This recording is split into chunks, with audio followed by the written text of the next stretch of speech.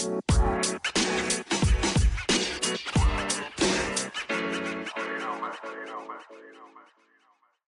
back. How's everybody doing? Our first episode, which was called Daddy Dust, we got 88 people that listened to it. I feel like that's pretty good. 88 of y'all listen to us, and I hope there's more for this episode. I don't know. Maybe I'm just getting excited over nothing. But I was pretty stoked. We really love y'all so much, and we love the support that we've been getting and everything. We do want to give a shout out to Leslie Hart for subscribing. That's super awesome of you. Thank you so much, Les. We love that. We also want to give a shout out to Kristen Watson for getting a birth chart done from me. That was a lot of fun for me to do. You're so supportive, Kristen. Our first little fun thing that we're going to do is called Here For It. Like it sounds. Are you here for it? Gigi Hadid and Leonardo DiCaprio. What are your thoughts, Molly? I'm honestly going to say that's all he does is date girls that are 20 years younger than him. So it's like, is anybody actually surprised? No. Like, 20-something-year-old models are like his thing. I honestly think they're more surprised that she went for him. Went for him. I mean, that's fair, but it's Leo. I'd be weak for Leo too. He's a timeless classic. He's like Johnny Depp. I think the biggest thing that people have an issue with is the age difference, though. But like, I pulled it up. It's 27 and 47. It's only a 20-year gap. I mean, I guess. I mean, my parents were 20 years apart, and we saw how that ended out. So. All right. So next topic for Here For It is Bring It On reboot. So Gabrielle Union has already said that plans are in the works. Totally here for that. The inner cheerleader in me is so here for that. And that's my favorite Bring It On out of all of them. Of course it is. I'm not here for it. I think the series should be left alone. It should have been left alone at the second one. Oh, God. 2, 3, 4, all of them were terrible. They were awful. They were so bad. terrible. And I don't feel like there's a reason this many years later to do a reboot. Like, for what? All right. This episode is definitely going to be longer than last week's, but we had already said that was kind of the goal. But this week, we really want to dive into mental health. And this was a topic we wanted to talk about all along, but it's definitely something that is huge in our lives. And I would say most of the time we're mentally unwell, but we're working towards mental wellness. And we're doing the work. We are not experts. That's our like PSA or something. I don't know. We're not experts. Yeah, don't listen. We're not therapists. Don't take any advice from us. We're just explaining to you how it's been for us and destigmatizing. That's a big thing to me is like it's not talked about enough. People think it's shameful to have mental illnesses or talk about mental illnesses, and I really just want to destigmatize that. I think that's important. We also just, through our own struggles of finding therapists, we know firsthand the lack of, and I don't even know if there is a lack of therapists because I don't want to come for therapists like that. The lack of resources to help people like us in our situations that got forced to be on Medicaid or whatever the case is due to our losses, or even if people were just low income and on Medicaid. Those are the people that most likely need mental health, and their resources are so hard to find. So that's another thing we want to touch on. Kind of reiterate the title of the episode is We're Totally Fine. Totally fine. Totally fine. Wink. We're good. We're fine. It's like Ross on Friends. We're fine. I'm fine.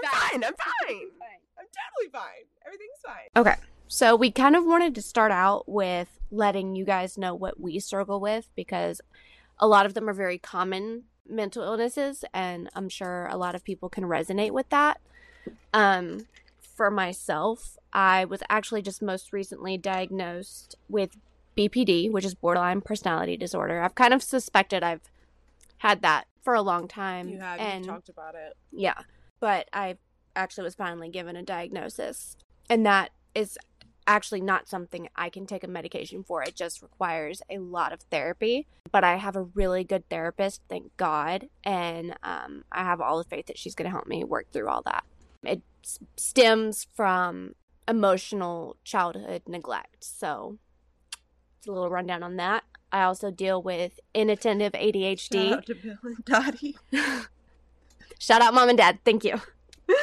I also have inattentive ADHD, which I was also recently diagnosed with in the last year. Upsetting. Like, that's another thing we'll talk about. It's really frustrating for me. Because, you know, you could go look at my report cards right now from when I was a kid, and it was talks too much, doesn't pay attention. And nobody paid attention to the fact that, maybe there's something going on here. Like, I was 31 years old when I was diagnosed with ADHD. And that's a big problem. That needs to be called to more attention in schools. And I don't know how it is now. I can't honestly attest to that because my kids aren't in full school age. But I'm on that same page. Like, it took me years of telling my mom, I'm listening in class. I don't remember.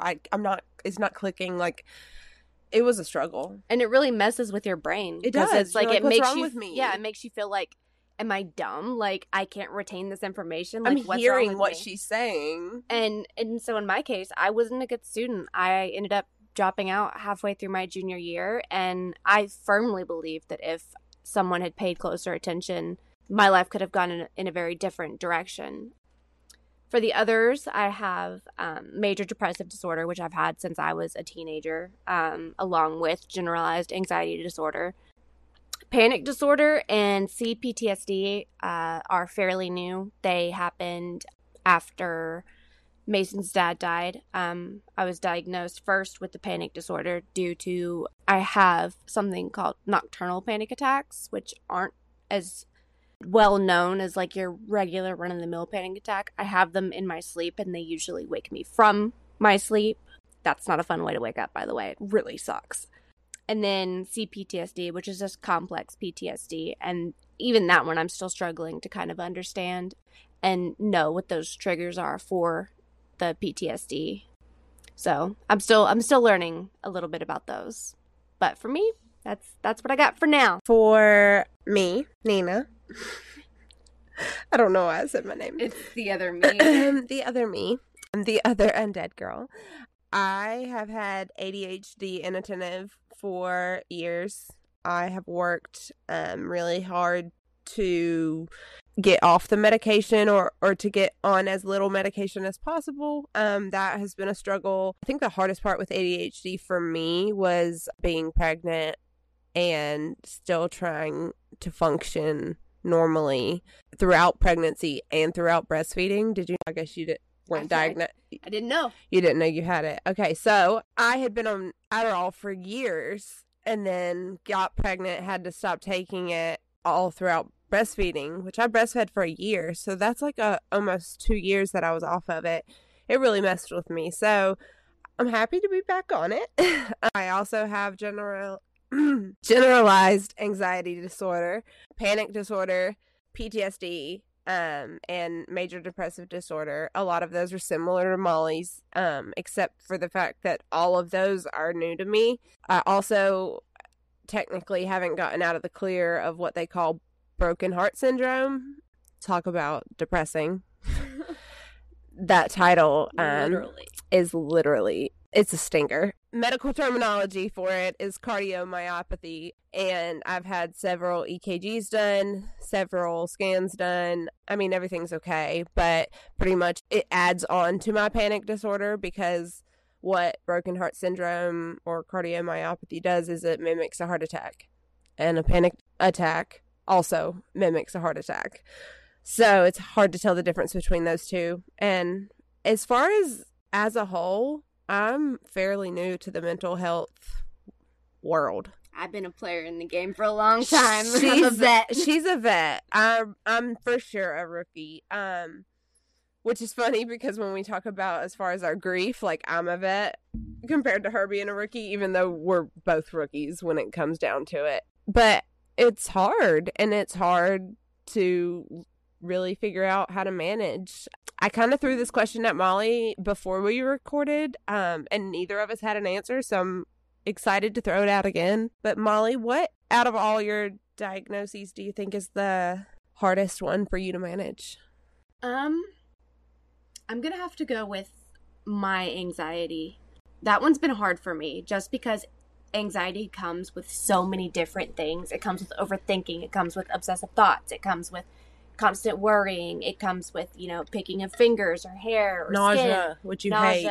Which I hate. I have a literal phobia of vomit. So the second I'm nauseous, like I have a panic attack. So that one has just been, it's like you feel like you're not in your own skin, if that makes any sense. It's really kind of hard to explain until you've experienced it. And not have, like, as somebody who likes to have control over themselves, not having control over your own body and brain is the most frustrating thing that there could ever possibly be. So then I get mad, and that makes it worse. Mad at yourself for being the way anxious. That you are. Yeah. Oh, now it's your turn. What has been your most difficult to deal with thus far? Okay. I know I can't pick two. It's a toss-up between the PTSD and the panic. The PTSD to me is just so like you said, out of body, unnatural. I don't feel safe. I freak out. It's everything.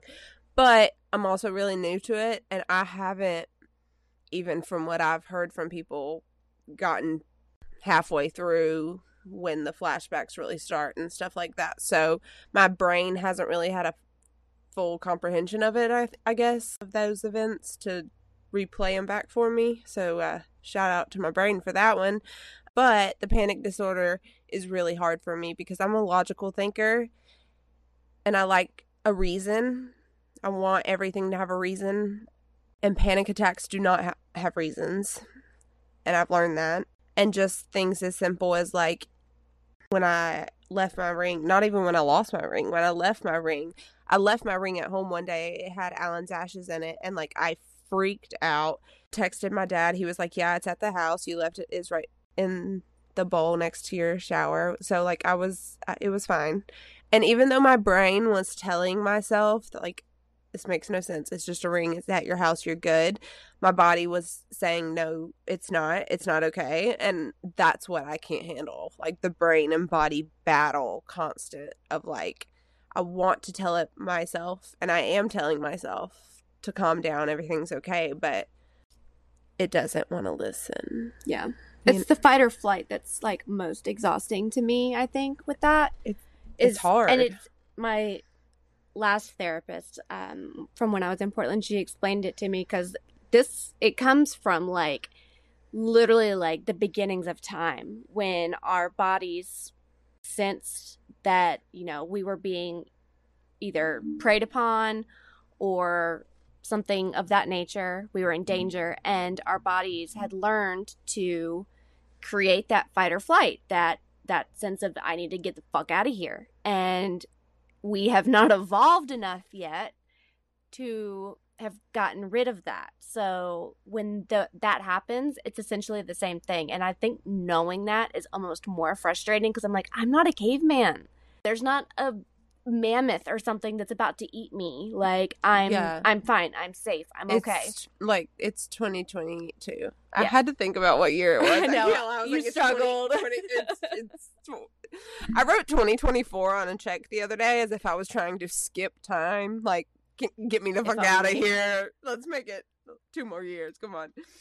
Yeah. No, I agree. It's very frustrating. It's a constant battle in your head. It's a constant struggle. And it's exhausting. It really is. Like, mentally and physically and everything. It just takes so much out of you to, like, mask every day, which we will touch on more later. But kind of what we wanted to talk about next is just our journey and our diagnoses in general, but also compare them together and see how they're different, talk about how they're different, because we want to touch you guys.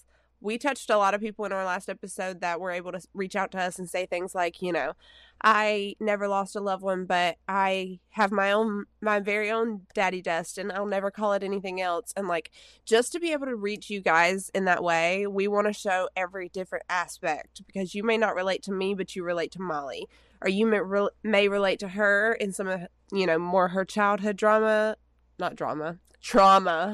Well, both. You may relate more with that and not with me, but we'll get into all that and kind of let you decide for yourself. Okay, so Nina had briefly mentioned masking, and that's something I kind of want to rewind back to, because we realize that that's something that is actually really important. And that's something that we do every single day, both of us.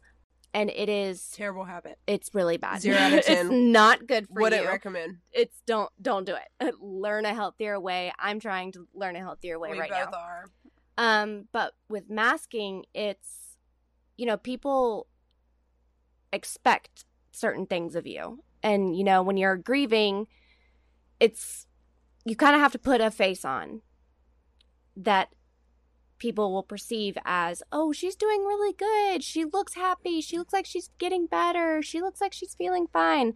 And it's like acting is even worse. Oh, yeah. Hearing it, like when somebody's like, oh, you look like you're doing so good. And inside you're really just like, I want to die. It makes it so much worse. And it's also exhausting acting, being a completely different person 24/7, and it feels like at the end of the day you're just completely exhausted. But me and Molly both have issues with unmasking, and that's something we both struggle with as well. Yeah, we mask so much day to day that even when we get a chance to not mask, we mask. It's just kind of become a part of us almost at this point. And it's really even more of a mindfuck. Yeah, it's like, wait, who am I? Exactly. It makes you just feel like, which one's me? Am I even the person that I'm trying to that I'm putting the mask over? Or am I the person in the mask? Like, I don't know. It's really hard to figure out. And I think the worst part about it, honestly, as much as I hate to say it, is that your family or the people closest to you, when they can't even see it. Yeah. You know what I mean? Like, that's for me when it really starts to fuck with my head, is when I feel like I'm masking so well that my family, my best friends, other people around me can't pick up on the fact that I'm masking, and they really think I'm doing better. And that's when I'm like, wow, I've gotten good at this. Yeah. I don't know whether to pat myself on the back or to kick myself in the ass, but I'm like, yeah, that it's something I learned how to do really early on. Especially like with all of my other, like even before losing Mason's dad, I had learned in a way how to do it, because I was always like, I'm trying to think of the word. I was always like the problem child growing up, and I learned how to kind of hide those parts of me and, you know, trying to appear as normal as I could. Clearly, I still failed.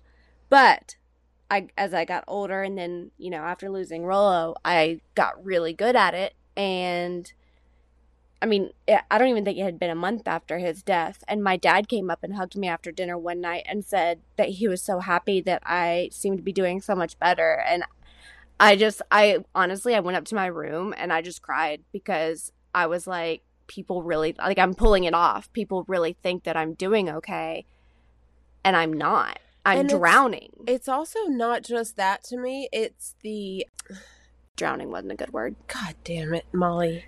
I just thought of that. It's also not just that. It's like, what did you say after that? I don't remember. Another fun little side effect of all of our disorders here. We don't remember shit. Our short-term memory is so bad. It's so terrible. That I blame the Klonopin. Yeah, I mean, we also are on an array of medications, mostly the same ones. And they're all prescribed. Yeah, by the way, warning. All prescribed. All prescribed to us. We don't do anything that is not prescribed to us. No. And you shouldn't either, because drugs are bad, okay? Mm-hmm. What I was going to say about when you said your dad told you that you looked like you were doing better, which is a terrible thing to say anyways, but I had so many people that would be like, it's so good to see you smile again, or it's so good, you know, I'm so glad to see you out and about. And what they didn't realize is we have no choice. We had that option taken away from us. We had that choice taken away from us. And what people also don't understand is that hurts to hear, because we don't want to be better. In my personal stance, like in my personal, you know, situation, I lost my husband And so as much as I grieve for my kids, I grieve for our love and our marriage and me and him as much. And I constantly am being told when people see me at the store, or when people see me, out, or when people see me, even when people come to my workplace and they're like, oh, you look like you're doing so much better. I'm so happy to see you smiling again. I just really want to go back in my shell. That's what it makes me want to do, is just crawl back and hide, because I'm like, no, don't think I'm getting over him. I'm not over it. I'm not over this. And I think got my mask on. I just got my mask on, and I think that's what, I want to take it off. But you can't really say that to people, because then they're going to look at you like, what are you talking about? And then they're going to think you're crazier than you actually are. Hence the title, once again, We're Totally Fine. Totally fine. Being asked daily, how are you doing? I can't tell you how many times I've been like, I'm good, how are you? And inside I'm shriveling like SpongeBob when he goes on the surface. I'm just angry. I just have a lot of rage inside me, and I just want to be like, how the fuck do you think I'm doing? How would you be doing if you were in my shoes? But that stems from my complex PTSD. That's one of the biggest things with PTSD, and especially complex PTSD, is that mine goes back to trauma, way back, and then trauma along the way, and then trauma happening recently. And it's a lot of hypervigilance. It's a lot of dissociation, which we both know a lot about. I do it a lot. I can almost do it on command, to the point I can tell myself to do it and it'll happen. So that's definitely something I think that we both do as well. Mm-hmm. I mean, just in general, raising kids. Yeah. The hardest thing is that we are, like I already mentioned, me and Molly both are grieving. She's grieving Rolo. I'm grieving Alan. And then at the same time, we have to watch our children grieve. And it's not just watching, it's grieving with them. You grieve for them. It's like grieving for a whole giant family in this house. And it is so emotionally exhausting, but also so much fun and so full of love. I truly think that these kids are going to grow up feeling loved and feeling, I don't know. I think they're going to have such a better sense of being told they are loved and appreciated more than I felt like I was necessarily. Not that I wasn't as a child, but I just mean and I know you weren't, but thanks. Oh, I'm just saying. But not that I wasn't. It's just the fact that we really harp on that, I feel here. And just because we know how short life is now. And also, it's when you're grieving and you're grieving for your children, when we say grieving for your children, we are grieving the things that they don't understand yet, the things that they haven't realized because they haven't gotten old enough yet, that, that their parent is going to miss out on, that they're not going to have a parent there for. And that was honestly the first thing that hit me when we lost Mason's dad, was how do I tell him? I'm for the rest of his life, he's got, and it's a hard thing. It is. And especially you said, I weirdly grieve for Alan. You know what I mean? Yeah, no, I know exactly what you mean, because he's missing out. Yeah. I get so upset because I'm he would love to see these things. Sorry for the interruption. Molly heard voices. I'm just kidding. She heard sounds and she was like, somebody is definitely downstairs awake. Meaning one of the children was up out of bed. Not a Robert. Do they even use that word anymore? A burglar? we were being burgled. No, we weren't. It was the ghosts. Not the Hamburglar. Not the Hamburglar. Dude, if you fall out of that chair one more time, I swear to God. We have really unsafe chairs here in our studio. We're going to talk to management about it. Yeah. ASAP. Yeah. But no, it was just the ghosts. I hear things all the time, and I just happened to think it was a child this time. So I'll just let Nina continue from where she was talking. All right, so what I was talking about was how weird it is to grieve for, like, I grieve for Alan. I grieve for the things that he's missing. I know what he would have gotten joy out of, and things that, like, I mean, obviously when your kid's being a brat and throwing a tantrum in the middle of the store, you're not sitting there going, oh man, I wish Alan was here for this. Like, come on now. But when it comes to, like, just the simplest things is, like, going to school. Like, I didn't realize how hard that would be, dropping them off at school, and just, like how much Alan would have loved to see them at school. Like, just little things like that. That's what gets me. And just, they don't comprehend things like that. And it's hard, because I just remember right after Alan dying, like, inside my head, I swear, and I don't mean this, like, I wanted to physically shake her, but I wanted to, like, shake Charlie and be like, what is wrong with you? Your dad just died. Like, why are you not, like, yeah, why are you not bawling? Why are you not so upset? Like, I couldn't comprehend in my brain. Like, it almost made me mad. Yeah, and it was the same. I mean, honestly, it was the same with Mason. It was like, Did you hear what I said? Like, yeah, I told him, and he assumed he was eaten by a shark, and he cried for about 3 minutes, and then asked if he could go play outside. And that just shows how much different kids process things. And even though we're dealing with stuff still day to day, like, now that it's further into the process and it's kind of sunk in a bit more for him, I still feel like they handle it better than us. Yeah. Oh, yeah. Sometimes I definitely feel like they're doing way better than we are. And he's 8, so that's just kind of depressing to think about. It's different. It's definitely different grieving experiences that somebody's missing out on or going to miss out on. And forever, like, for the rest of their life. Like, I agree. I swear sometimes I swear sometimes I get stuck in my brain so much thinking about, like, oh my God, who's gonna walk her down the aisle? You know what I mean? Or, like, oh my God, like, graduation and, like, all these crazy things, like, life Alan's never gonna meet his grandkids, and, like, just, like, the biggest things that I'm like, why am I stressing about this? Why am I having anxiety about this when this is years from now? Mm-hmm. It's just treacherous.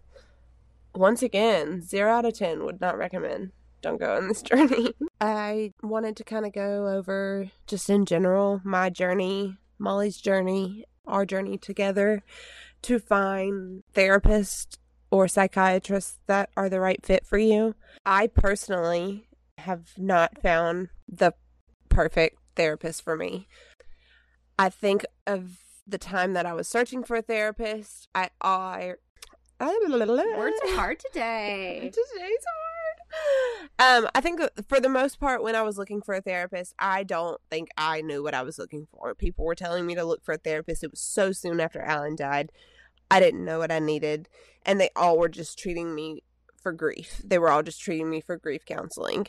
And that, to me, as bad as it sounds, was the easiest out of the thousands of things that I just listed off to you guys that are wrong with me. Or not wrong with me. We accept all. We're going to look at it in a positive light. We're going to try. We try here. We mask. I think that I had a really hard time with them because they all wanted to treat me for grief counseling, and that was not really the root of my problem.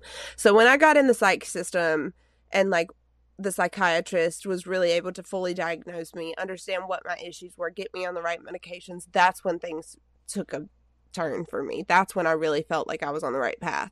That's when I made an appointment with a therapist that was in the same organization as the psychiatrist that I love so much. I called not very long before my appointment and was told that there was a conflict of interest. It could have been a number of things.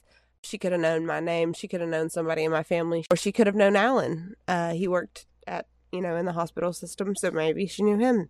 So there's tons of reasons that could have happened, but what that did is set me back, and what that did is got me discouraged.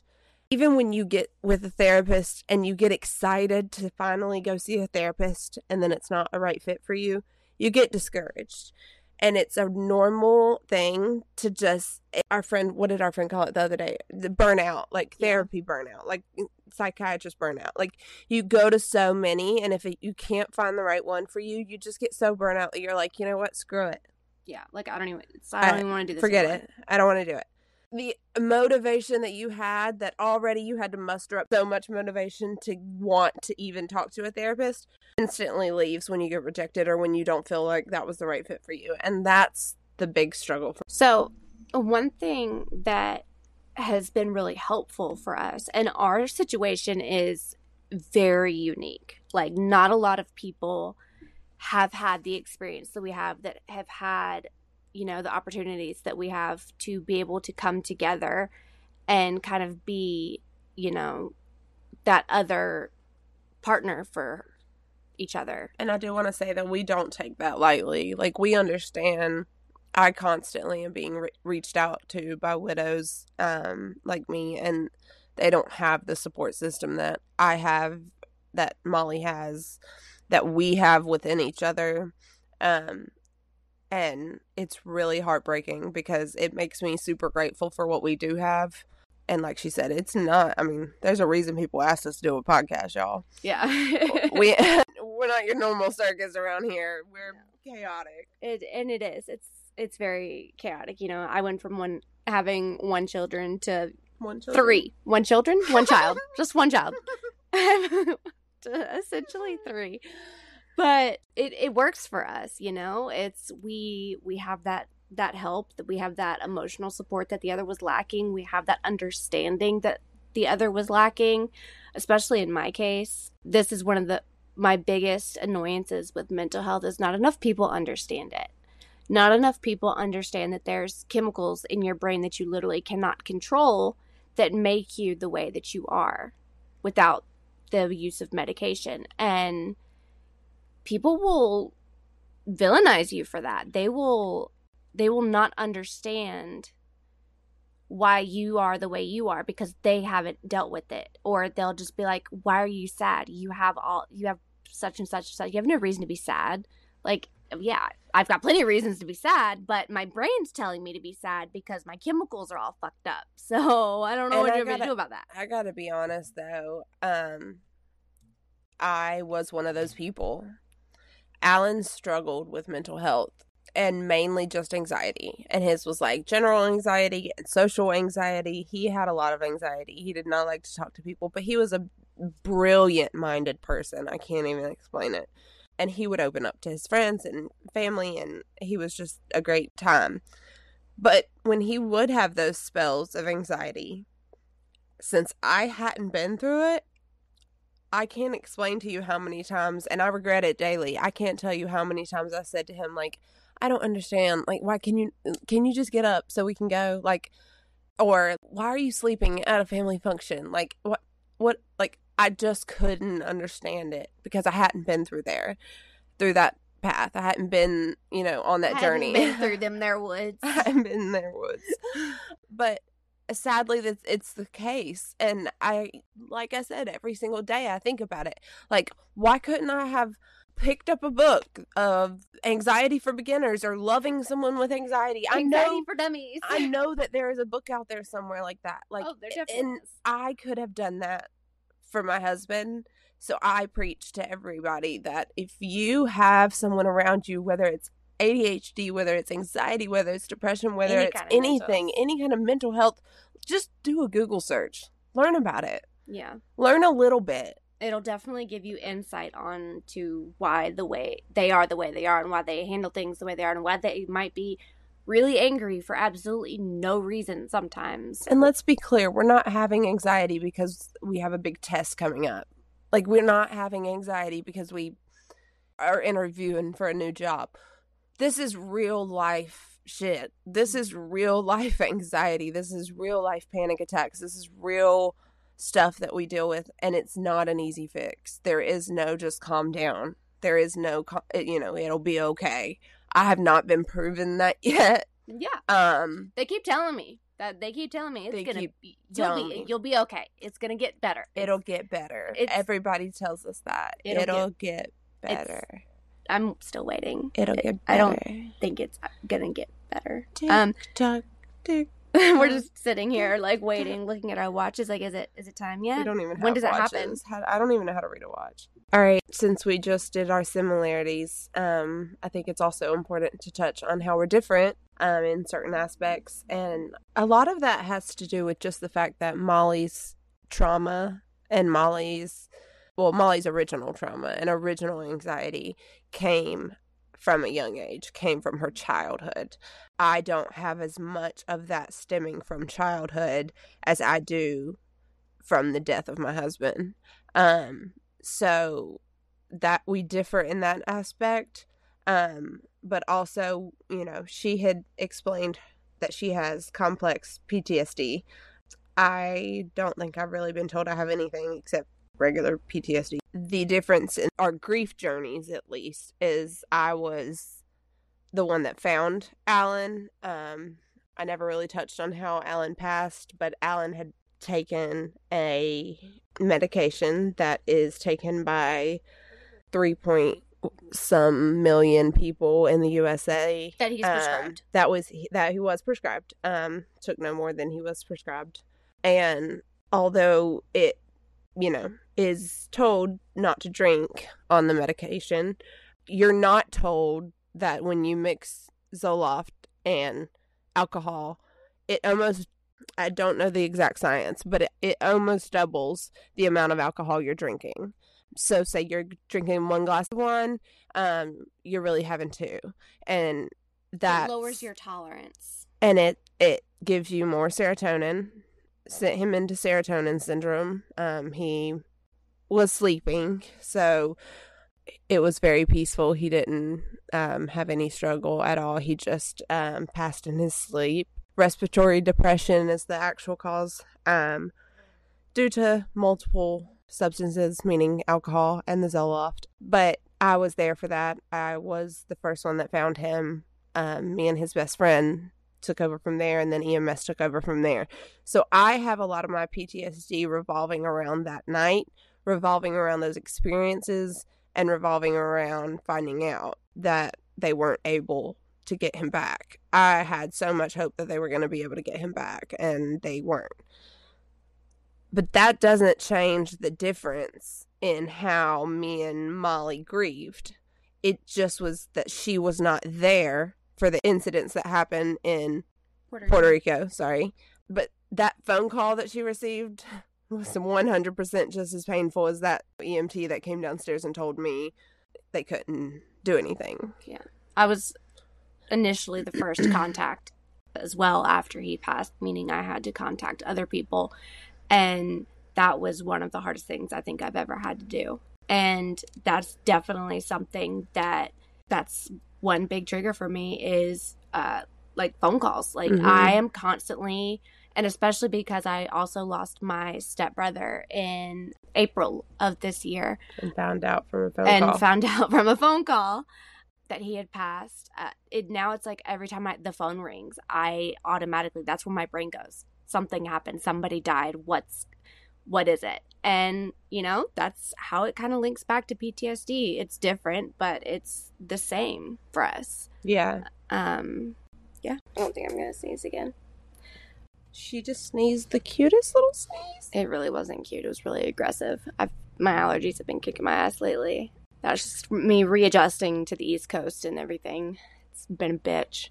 Back to the therapist's thing.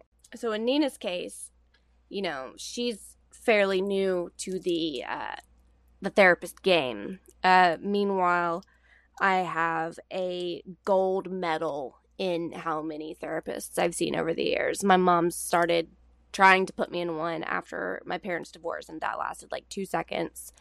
And I've just been in and out of the system since then, pretty much. I can't tell you how many therapists I've seen. And I've taken grippy sock vacations. I went and stayed in the psych ward a couple times. And honestly, I don't know anybody personally that has had a good experience in one of those places. I was pretty much just drugged the entire time and then given a bunch of prescriptions that didn't work for me or my body or my lifestyle or anything. So it was a really unhelpful experience. I didn't finally find a therapist that I really vibed with and liked and didn't want to just focus on my grief when I moved to Oregon. Right before I moved, I had started seeing this girl and she was awesome, and I was really sad that I had to leave her, but she obviously couldn't practice in North Carolina. So when I got here, I obviously, got me and Mason on Medicaid and started looking, and it's taken up until now. I've been here since June, and it has taken up until now for me to find somebody that was accepting patients, because it's either they take Medicaid and they're not accepting patients, or months they just don't take Medicaid, or for kids, they only see kids a certain age or older, and Mason's age isn't included. I still haven't found one for him yet. And it's hard for me to find one for Charlie because she's 4. And at the time when I was really looking, she was 3. And people were like, oh, it's 5 and up or 6 and up. And I was like, well, who's going to help me with these questions? Who's going to help me answer these questions for my daughter? I don't know what to say. I don't know what to do. Like, I needed help. Even your family and friends don't know what to tell you to say, what to do. And you need somebody who's licensed. And when it's really difficult to find, it makes life really shitty. Yeah. I just recently did, though, find a really great therapist, and I'm really excited about it. I've only had 2 appointments with her, but she didn't just solely focus on my grief. She was like, we're going to start from the beginning. Like, we're going to start from the bare bones of the situation. Which is what you needed. Which is definitely what I need. I need to get to the root of everything before I can treat anything that's going on in my life currently. I got to start from literally the ground up. But I'm looking forward to it because I need it. I definitely think there's definitely some habits I need to change, some learned traits that I need to change, some ways of thinking about myself that I need to change. And all of that comes with finding a therapist that is the right fit for you.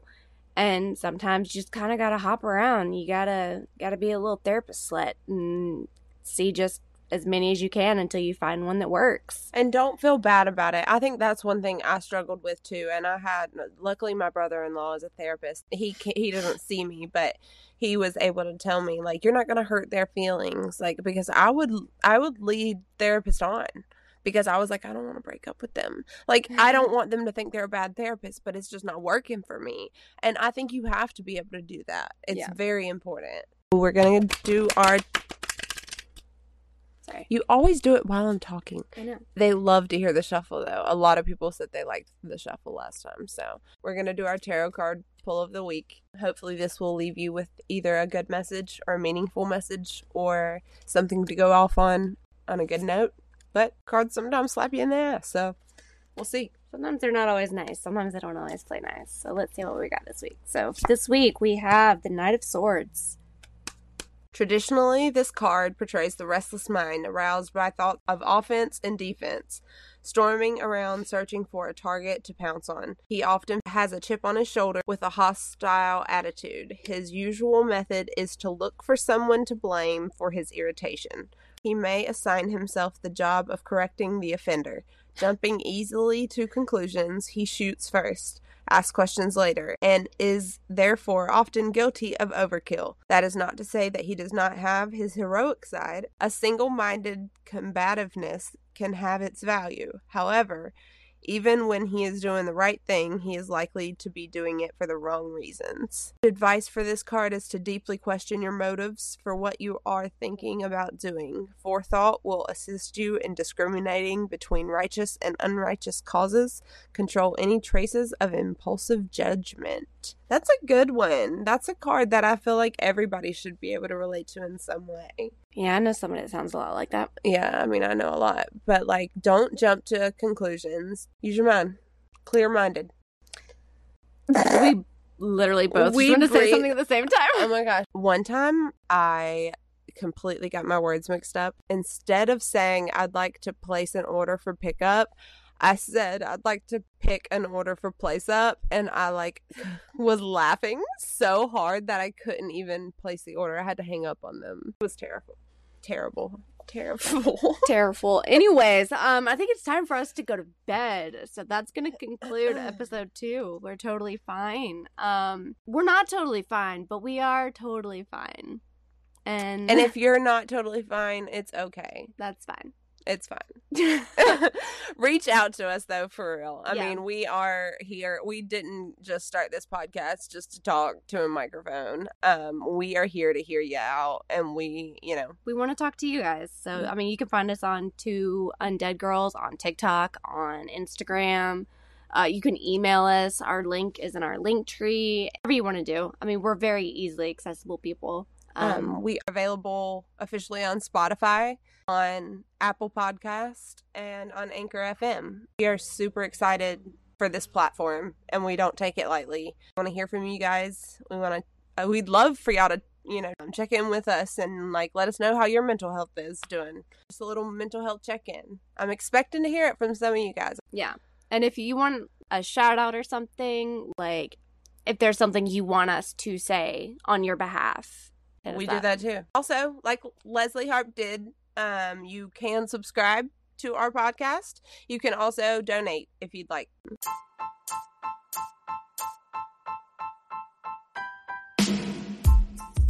We love you guys so much. What do we say? Stay undead.